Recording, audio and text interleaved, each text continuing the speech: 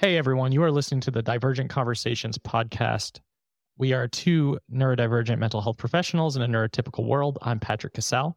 And I'm Dr. Neff. And during these episodes, we do talk about sensitive subjects, mental health, and there are some conversations that can certainly feel a bit overwhelming. So we do just want to use that disclosure and disclaimer before jumping in. And thanks for listening.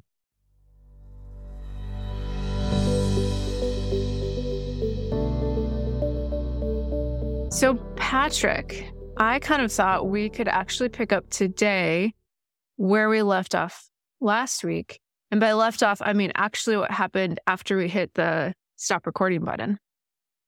Yeah. So last week we recorded with Thomas Hensley and we were experiencing things in the moment while recording that you and I were talking about afterwards. And I know you were thinking about that throughout the week and wanted to talk more about what was actually happening and how you were experiencing that conversation and vice versa.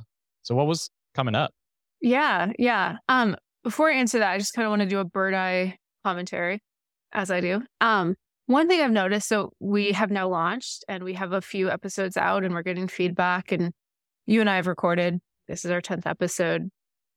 One thing I was reflecting on that I think we're doing that's A, pretty vulnerable, and I think we both name that, but B, I think what has the potential to be really helpful for folks is we are bringing our lived experience, and then we're also kind of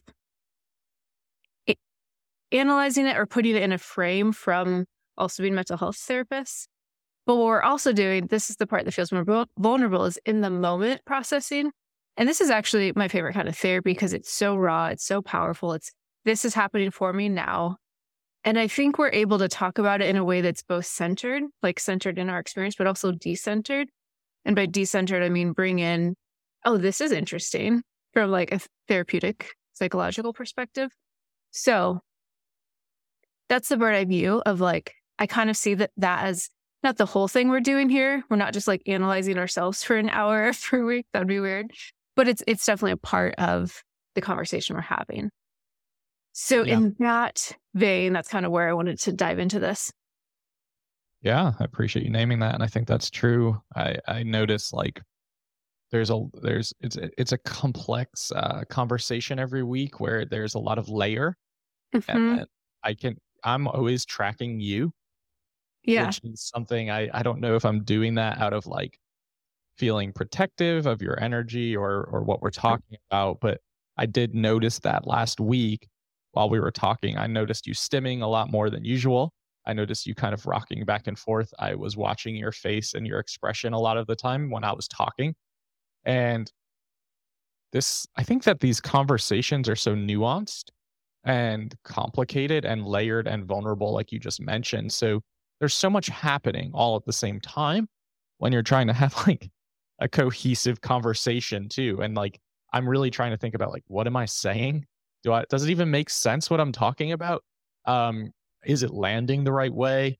A lot of analytics in my mind that are always kind of happening, which is basically every single experience of every day of my fucking life. It's busy. It's a lot. Like no wonder we're tired. Yeah, it's a ton. Yeah. So yeah, there were kind of two threads I wanted to explore. One was what you just named of like, you were tracking me. And this is a really I actually think it's related to alexithymia, which is what we were talking about last week. I've had this really interesting experience of I identify both as an empath and alexithymic, which is a weird combo, but where I'm absorbing other people's energy.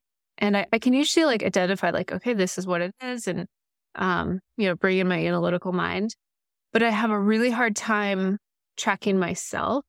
And I kind of think it's because I'm so cued into others along with like other alexithymic traits. But what was interesting was we hit stopped recording and you were like, are you okay?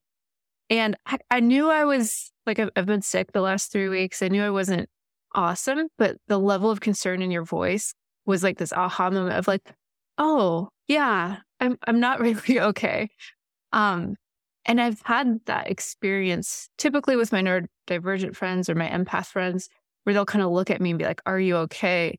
And it hits this like kind of, oh shit moment of like, I didn't realize I wasn't okay. And then someone asked me that, and I'm like, they're picking up something that obviously I'm not fully experiencing or understanding. So that was one of the things I found really interesting about last week, was just you were picking up things that I wasn't picking up. And I didn't realize till I had time to reflect on it afterwards. Yeah. And I know you mentioned to me that you also hate that question, like, are you okay? So, Yeah. Yeah. but it's also interesting that you interpreted my "Are you okay?" like in a different way than when we would start an episode and be like, "How's it going today?" Like that There feels was very concern. Yeah. There's concern in your voice. I think I feel exposed when people ask me, are you okay? And I'm not. It's like, oh, and maybe it's like, I thought I was hiding that better than I was, or someone is seeing through me and they're seeing something I'm not yet seeing. And actually, I think that happens in therapy a lot for autistic people, is when our therapists offer reflections that we haven't yet seen in ourselves. That can feel really intrusive. Yeah, really intrusive. And it's also probably the sign of good Good attunement therapy. from your therapist, right? So Yeah. like Yeah. Yeah. that happened to me last week. Like we got off our podcast. I saw my therapist a day later. She mentioned something where I was not recognizing it yet. And she was already reading what was happening in the moment for me as I was processing what she was saying. And she's like, are you interpreting what I'm saying like this? And are you experiencing it this way? And I was like, oh, yes, I am. But in the moment, there's like this layer, right? Of like, I'm outside of this experience looking in. And I do feel like it is on the verge of the alexithymia slash dissociation Mhm. conversation. But I also think maybe that's so often how we move through life, is where we are trying so hard to not be vulnerable and trying so hard to protect ourselves from how the world sees us. And then if we're really attuned and we're really picking up on um, these subtle movements and subtle gestures and expressions, and I think it's even goes further than just being a trained therapist. It's like being a trained neurodivergent therapist makes it Mhm. even like more in focus and clarity for me, and for you it sounds like as well. And I think that's what I was picking up on, is just like these little subtle things where I was like, I've been recording with you for almost 3 months now, and that was the Mhm. first time I had seen a pretty, and I can't even say the word is not drastic, because it's not drastic, but it was definitely like there was a big You difference. it was because you knew what to look for. Yeah. Yeah. Yes. Yeah. So I'm curious what you saw. Like, I mean, and maybe you already answered that. You saw me stimming and swaying, but like, there's something about my face. You said, or even you mentioned like I went more analytic, like I went more cognitive. Yeah. Yeah. I think that was something in my mind. Is you had mentioned to me at one point that if you go really cognitive, if you go really analytic, that's a safe space, right? Like that's when I'm really uncomfortable, and that's when I feel really confident in myself to show up and talk, because I can almost like disconnect, because that part of the brain just takes over and I don't really have to drop into what's happening for me in my body or Mhm. just emotionally. Yeah. So I asked you the question last week, like, are you going to this place in your brain because you're uncomfortable? Uh-huh. And you pivoted very well, like very like um trained response of like, no, this is where I feel the most confident and we're talking about something clinical. I was like, okay, cool. Well, which like there might have like that partly might have been true, but like I think you're absolutely right. It's a safer place for me. Um, and I think so. Here's what this is was kind of my aha moment after we recorded, and I was thinking about how I showed up differently. And again, I don't even know that listeners will notice it, but you're very hypervigilant in your tracking, which I'm sure comes from honest masking, among other things. But that was the very first time we've had a conversation that wasn't a one-on-one conversation. It was a group conversation.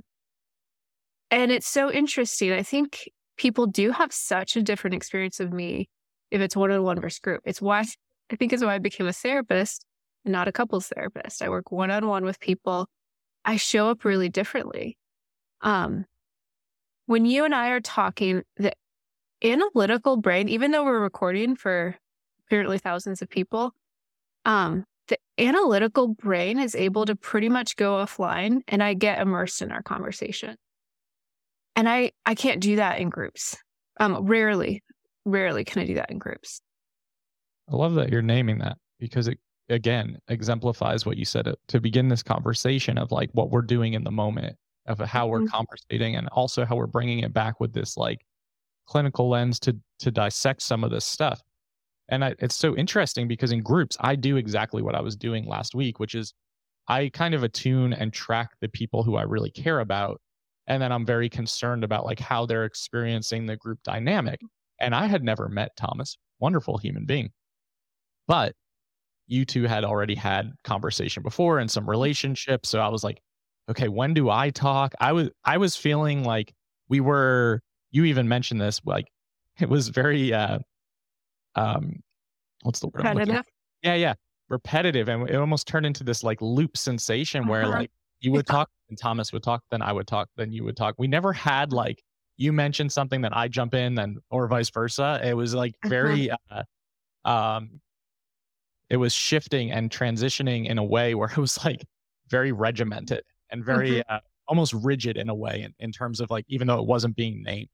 Yeah, and I think that I imagine this is a really common experience for a lot of autistic people. Like, there's a spontaneity to one-on-one conversation, a playfulness even that I can tap into that in groups. And I think it is because I'm doing so much work in my prefrontal cortex to analyze the conversation. So I noticed this afterwards. I was much less in the experience and much more up here in my prefrontal cortex of I'd be I was feeling a lot more ADHD and I was like needing to intentionally be like, okay, pull your focus in. But I would be listening to Thomas, especially to then figure out, okay, what is he saying that then I can like add to, or because I kind of, once we fell into that like circle, it's like, okay, it's my turn to talk next. And so I'd be listening to him, but I wouldn't be immersed in the listening. It'd be like listening to figure out what could I add to or what could I associate to from something he had said, which is a very different way of listening. It's not an experiential, like when you talk, Patrick, there might be some of that happening, but it's more like I'm in it. I'm listening. I'm curious. It's not like let me listen to then figure out what to say next and then script out what I'm going to say next in my head. So that sort of um, analytical, the mask, I would say, is so much more present in groups for me.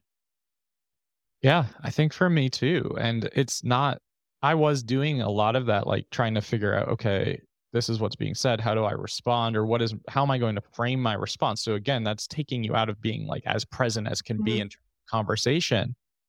But then there's this anxiety that creeps up in not being as present in conversation and trying to Mhm. like, because I don't do well with like structured robotic response. I have a really hard time thinking like, okay, point A is this, point B is this, point C Mhm. is this. I have to be very spontaneous in conversation to have it feel genuine and authentic and just to feel like it's actually a part of.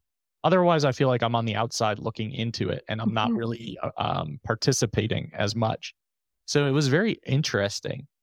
And I think that for me, you just mentioned like maybe high masking or whatever the case may be.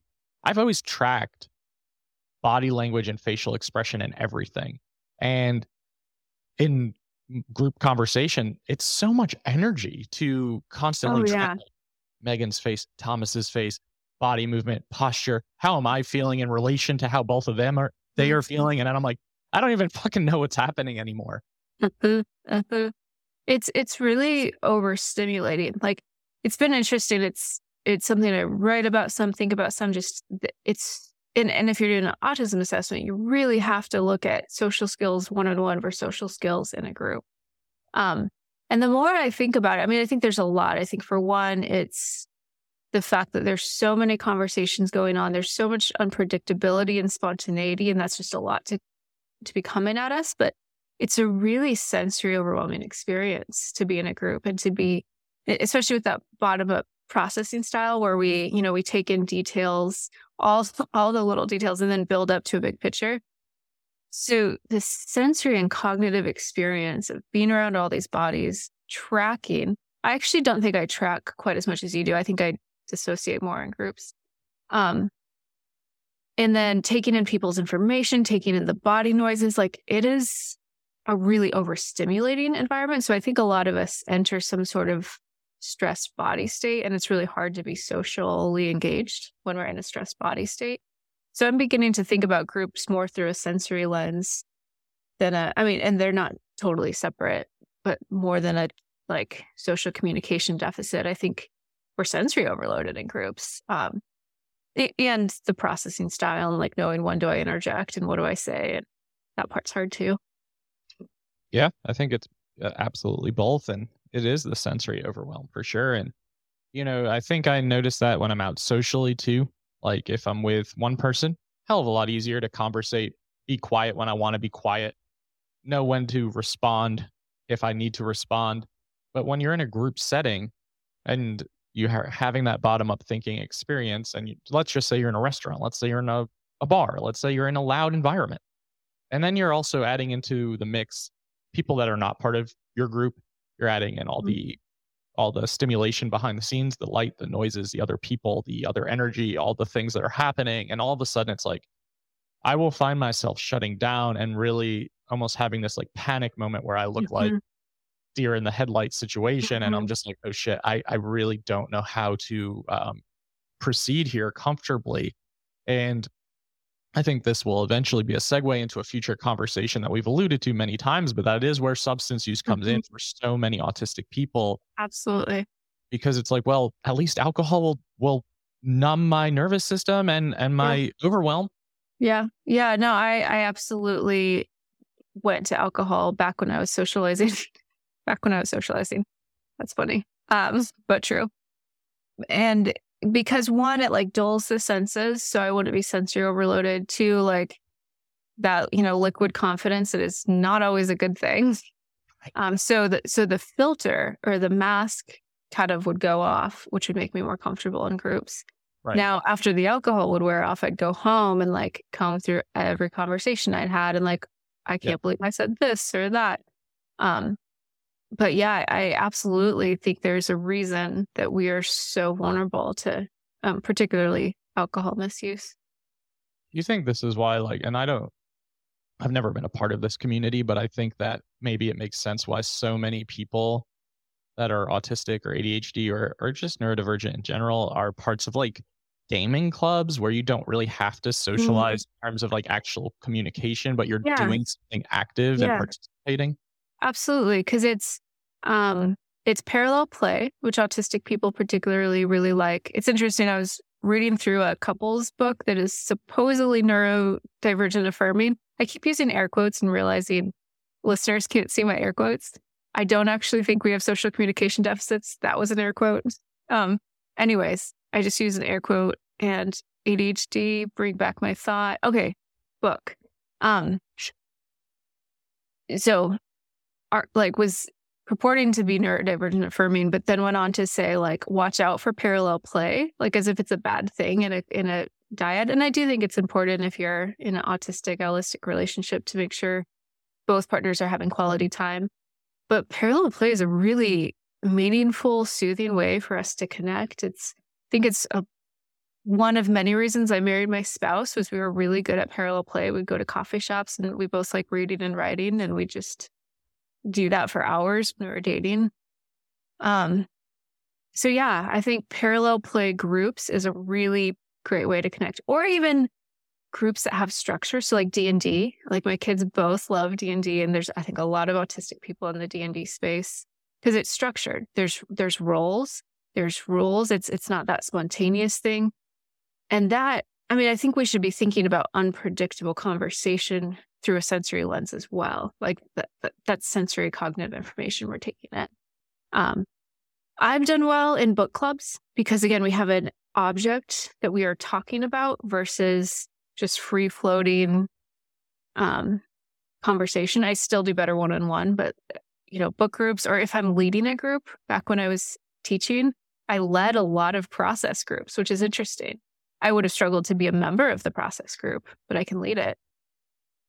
It is interesting. I think those are all really good points too, the structure and the role and knowing that there's a common goal here. And I think it also takes pressure off of like having to be responsive or respond a certain way or tracking constantly. I don't know if it completely shuts off the tracking and attunement of terms of energy absorption from just other Mhm. people's energy, but I do think it alleviates a lot of the stress and overwhelm that comes with socializing. Um, and then I'm thinking about like just conversations in group settings like that in general, when you start to notice where they are becoming kind of looped in or not robotic and rehearsed, but really like struggling with transitions. You mentioned struggling with Mhm. transitions all the time. So it's interesting because then you're starting to track like, when do I talk? When do I not talk? Am Mhm. I being rude Mhm. if I am about to say something? Or should I like wait and hesitate? And that process, right? That like, I know I'm making these motions now too. And like, my stupid camera tracks my motion. So I'm like, um, when you're starting to do that, thinking about how much energy goes into that process, which might sound really simplistic for some people to be like, oh, when do I interrupt? When do I not? When do I jump in? When do I Mhm. not? When do I stay quiet? When do I avoid like adding commentary? Just saying that out loud is exhausting. And then like Mhm. the actual experience of that is even more exhausting emotionally. And it makes sense too. And we're mainly focusing on like the autistic side of this right now, but the ADHD side, right? Of like Yeah. spontaneity and like I want to jump in because I'm either Yeah. gonna get distracted or I don't want to forget what I'm gonna say.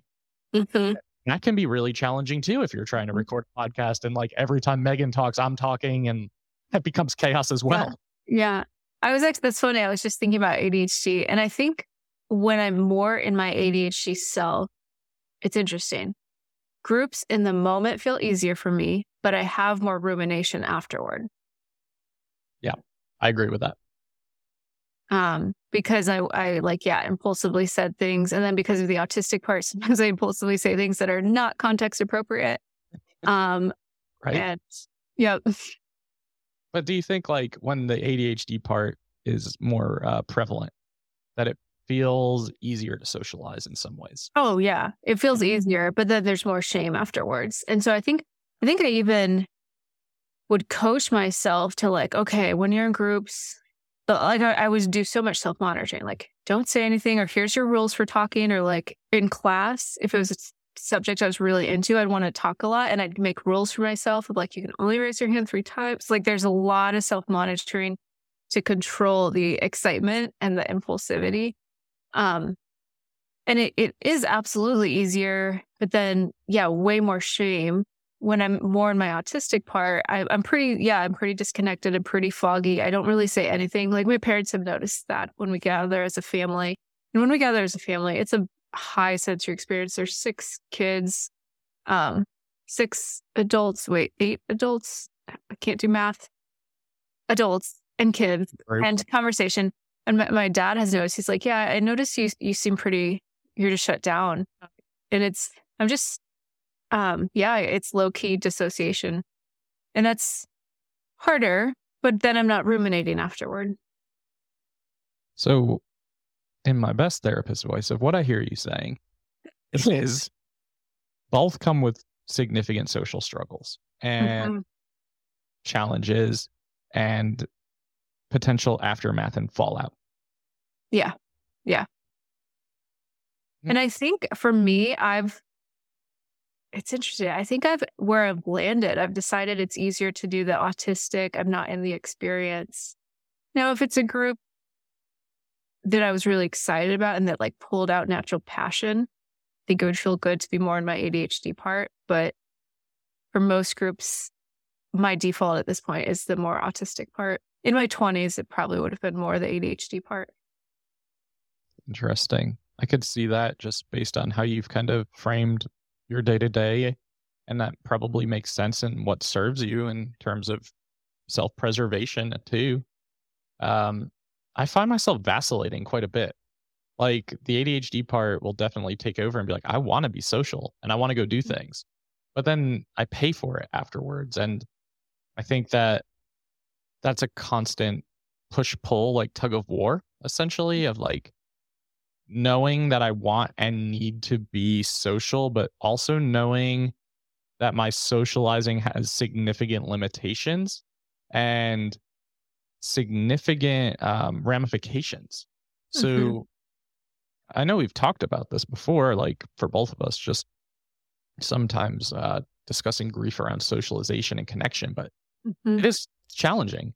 Um, and I try really hard to not be that person that's going to jump in and interrupt and with potential divergent flight of ideas. So I've really Hmm. realized, like we've both kind of said, that most of our social connections and relationships are probably with other neurodivergent human beings who Hmm. get it. And we're probably going to be thinking or doing the same things that we're doing in those moments too. Yeah. Yeah. And I was just thinking of one of your major social outlets, which is soccer, which is another like parallel play experience. Yeah. And I don't have to think about anything there. You know, you have a common goal.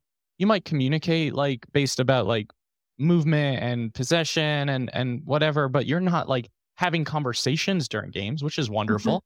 Hmm. And it's probably one of the only places my brain goes to just be at peace. And I think that's why this ever expanding injury list that I continue to accrue as a 36-year-old is frustrating because I am starting to have this realization of like, this is not a forever thing. Like, you can't go play competitive soccer as you get older and you keep getting injured and all the things.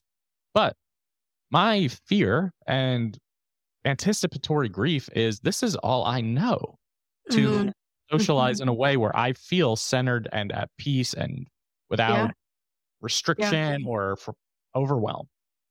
I think that's scary in a way for me to it's also there's identity there. That's a very complicated conversation, but like it's scary because, Hmm. you know, people say, "What do you like to do?" I'm like, "I don't know. I've played soccer since I was 5. I don't know what I like to do. Like, this is what I do Hmm. every week." So it's challenging.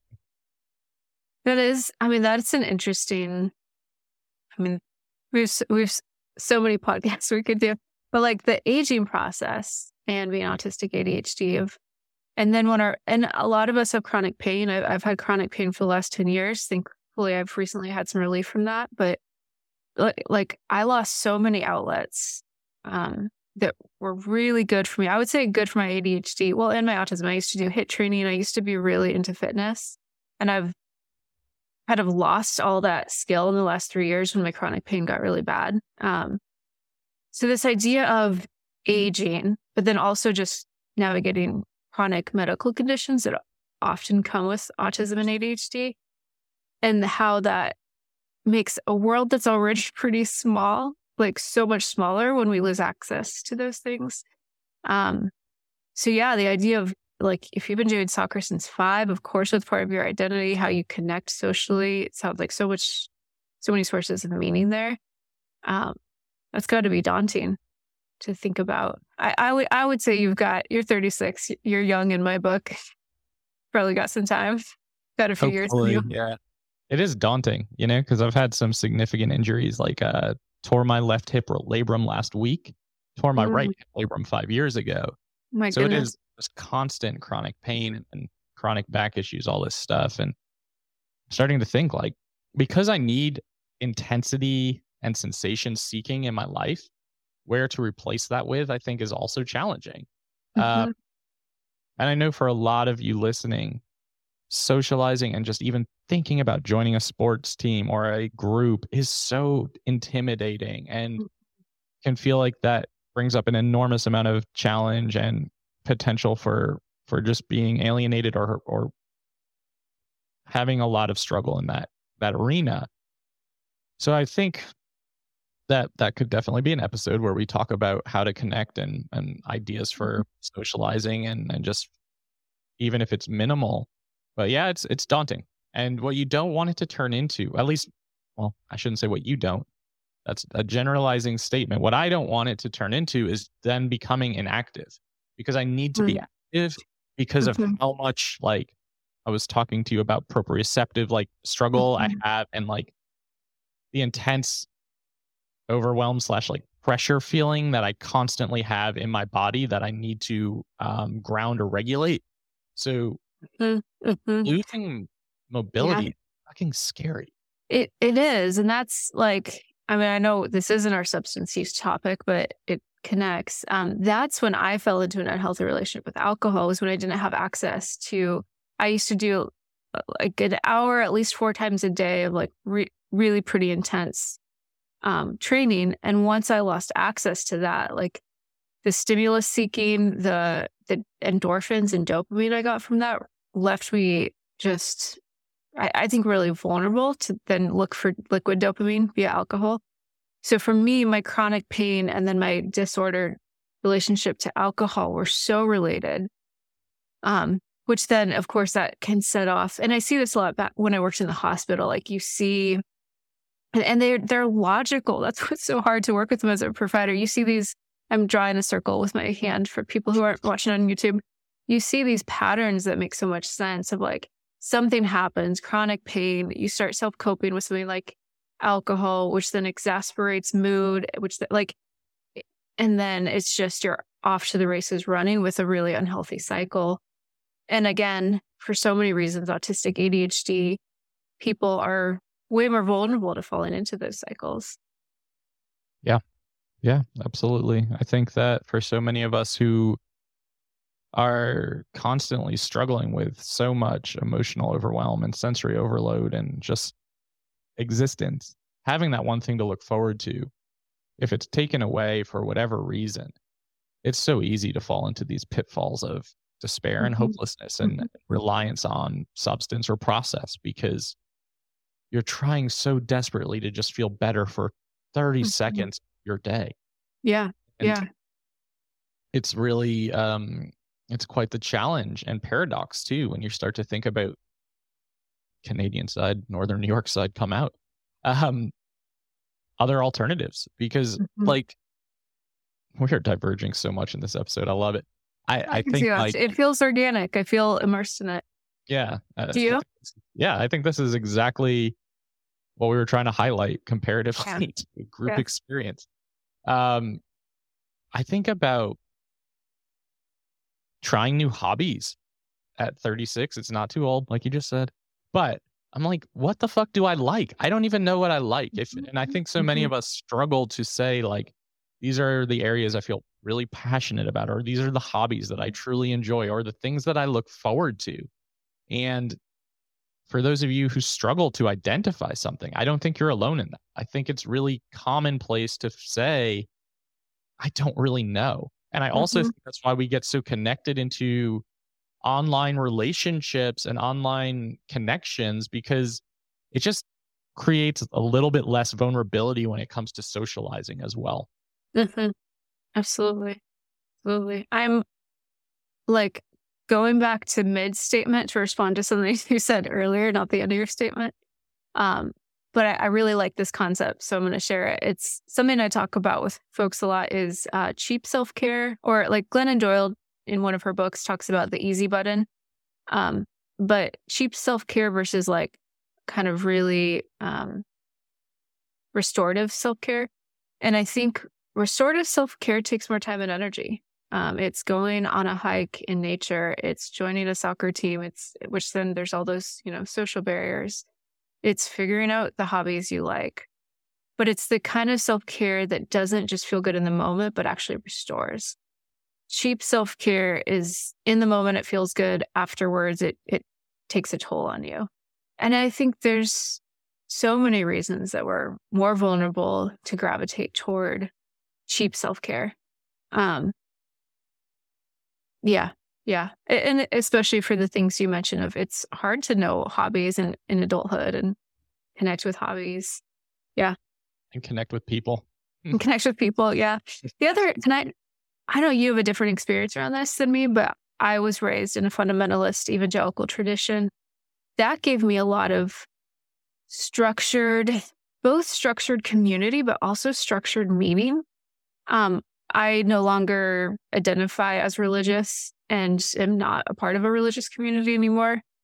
And I feel really good about that. But I miss I think religious was designed it was designed by humans to create community. And I haven't found a good replacement yet. And I feel that, especially as an autistic ADHD 39-year-old of like, and my spouse and I talk about it a lot of, because we were both raised fundamentalists. We're not raising our kids in a religious community. Thinking through, where do we plug them into like a source of meaning, a source of community, because we don't have that. Yeah. It's a really good point. I think that structure is so crucial. And I know you want to, and we will do an entire episode on religion and autism and how susceptible autistic people can be to become parts of really structured, extreme religion too, because of the structure and the control and the consistency and It hits all the autistic boxes, like all the autistic absolutely. boxes.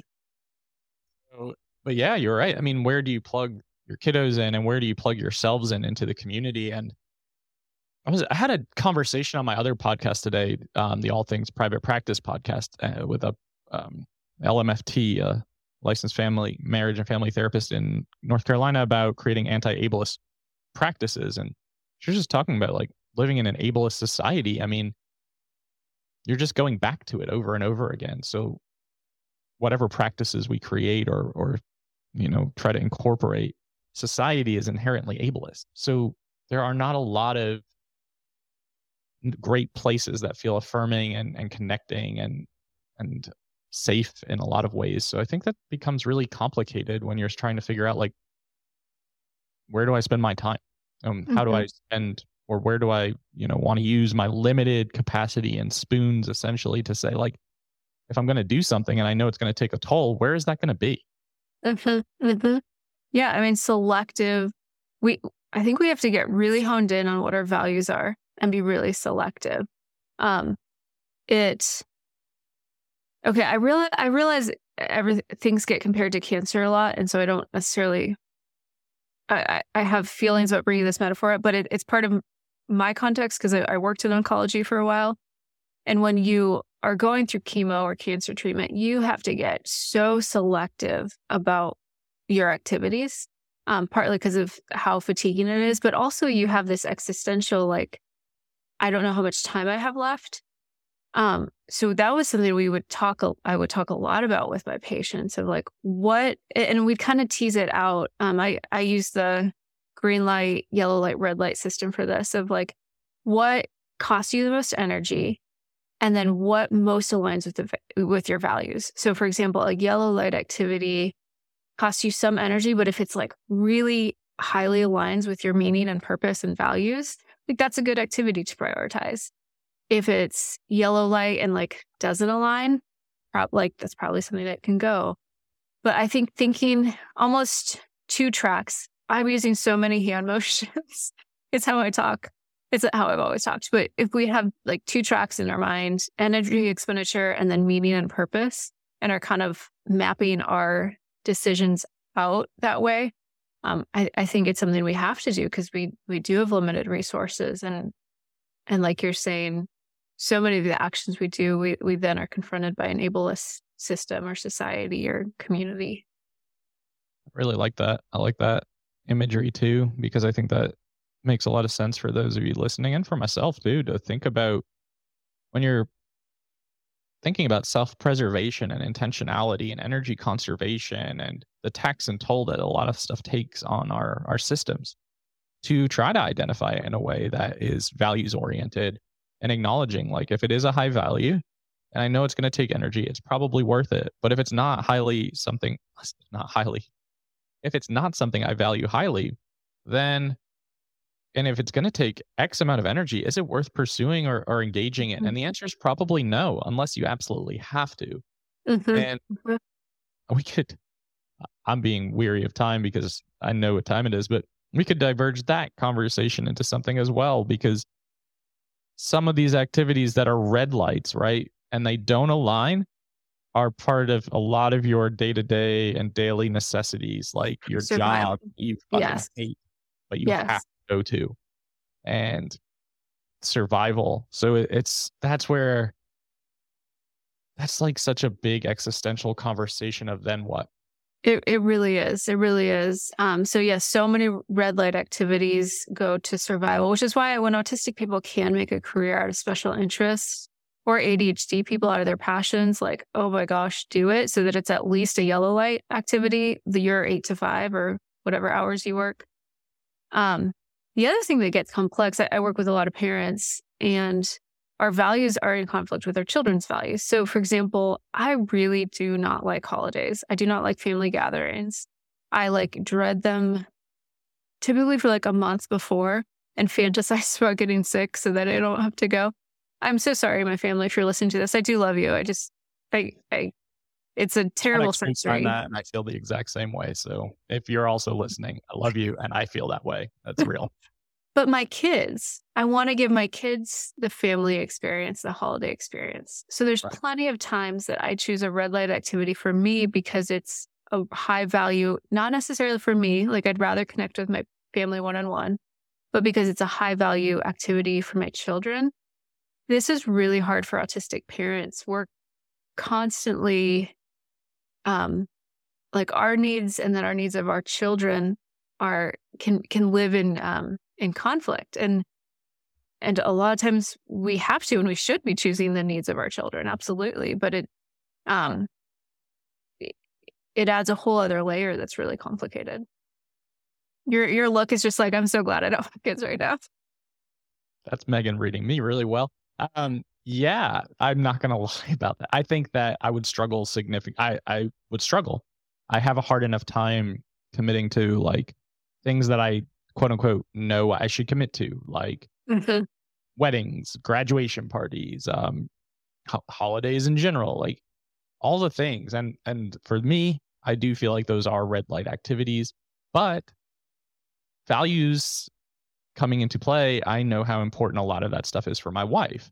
Mhm. So I often will say, and she acknowledges this and she listens to this podcast, so I know she's going to hear this, but she will, she understands the mental exhaustion and sensory Mhm. overwhelm taxation that comes with committing to going to a family event. Her family is quite large. I mean, we're talking 50 to 60 people at most events. Um, lovely family, just a lot of energy and a lot of absorption. So I really have to almost mentally prepare myself for almost a month anytime I agree Mhm. to go to any event or holiday gathering or anything like that. So, but again, red light activity, high value system, because I know how important it is for her. So it is this like trade off in a lot of ways in terms of how do you navigate the world and different neurotypes in partnership. And I think that could also be a episode as well. That yeah, we should absolutely talk about couples because in dyads, absolutely clashing sensory needs, clashing values comes up so much. I kind of have a fantasy. This would be a group, so it'd be messy. But my husband and I keep having like really interesting conversations. I keep thinking like it would be so cool to have you on and hear his perspective. He's neurotypical. He's introverted. Bless him. I don't think I could be with a extroverted neurotypical. Um, but I thought it'd be really interesting for you to have your wife on and for you to have my husband on and talk about our marriages and hear their experiences of us. Um, that that might be too much of a group for us to navigate, but I think that could be really interesting. I think that's a great idea. I think that would be very interesting indeed and give some perspective to our listeners because I think relationships for neurodivergent folks are is such a like you mentioned, having neurodiverse affirming partnership books that are not really neurodiverse affirming. And then like we really don't have a ton of resources out there to talk about partnerships with autistic, holistic, and ADHD, different Mhm. neurotypes in general. I think it's really crucial to have these conversations about what the messaging is, the communication expectations, how you're receiving said information, how you best receive information. I mean, I think all of that is crucial. So add it to the list. Our list is getting really long. I think that's a good thing. If we were Oh, both I think sitting it's here like, great. Megan, I don't think I have anything else to talk to you about. I think this we could call it this a done deal. Um, but I do think this was a good conversation. And I like that you wanted to have this after last week's episode because I think this just highlights and showcases the differentiation in one-on-one versus group communication and socialization. So hopefully we were able to just kind of showcase that. If you were listening to the episode that we just did with Thomas, followed by this episode in continuation, I think you'll see quite a difference in just energy and conversation. And not to say either conversation was bad. It was just very different types of conversation and connection and energy being spent. That was a great summary, which tells me you're getting ready to say our awkward goodbye. I am always just tracking time because I am I not the one appreciate who it. like goes into things after this. So yes, everyone, thank you so much for listening to the Divergent Conversations podcast. New episodes are out every single week on all major platforms and YouTube. Follow us on Divergent Conversations on Instagram, and we will see you next week. Goodbye. Goodbye.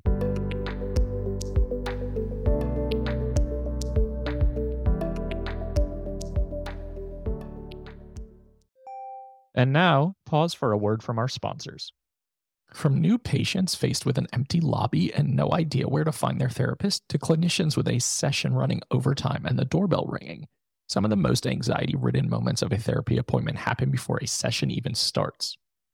This episode's sponsor, The Receptionist for iPad, helps you tackle some of that pre-appointment apprehension and anxiety. The Receptionist for iPad is an easy-to-use digital client check-in system that helps your visitors check in securely to their appointments and notify their practitioners of their arrival via SMS, email, or your preferred channel. No more confusion, endless lobby checking, or having clients sign in on paper logbooks. It can even help you upgrade and update your demographic information for your clients as well, and even validate parking. Start a 14-day free trial of The Receptionist for iPad by going to thereceptionist.com/private practice. Make sure to start your trial with that link, and you'll also get your first month free if you decide to sign up.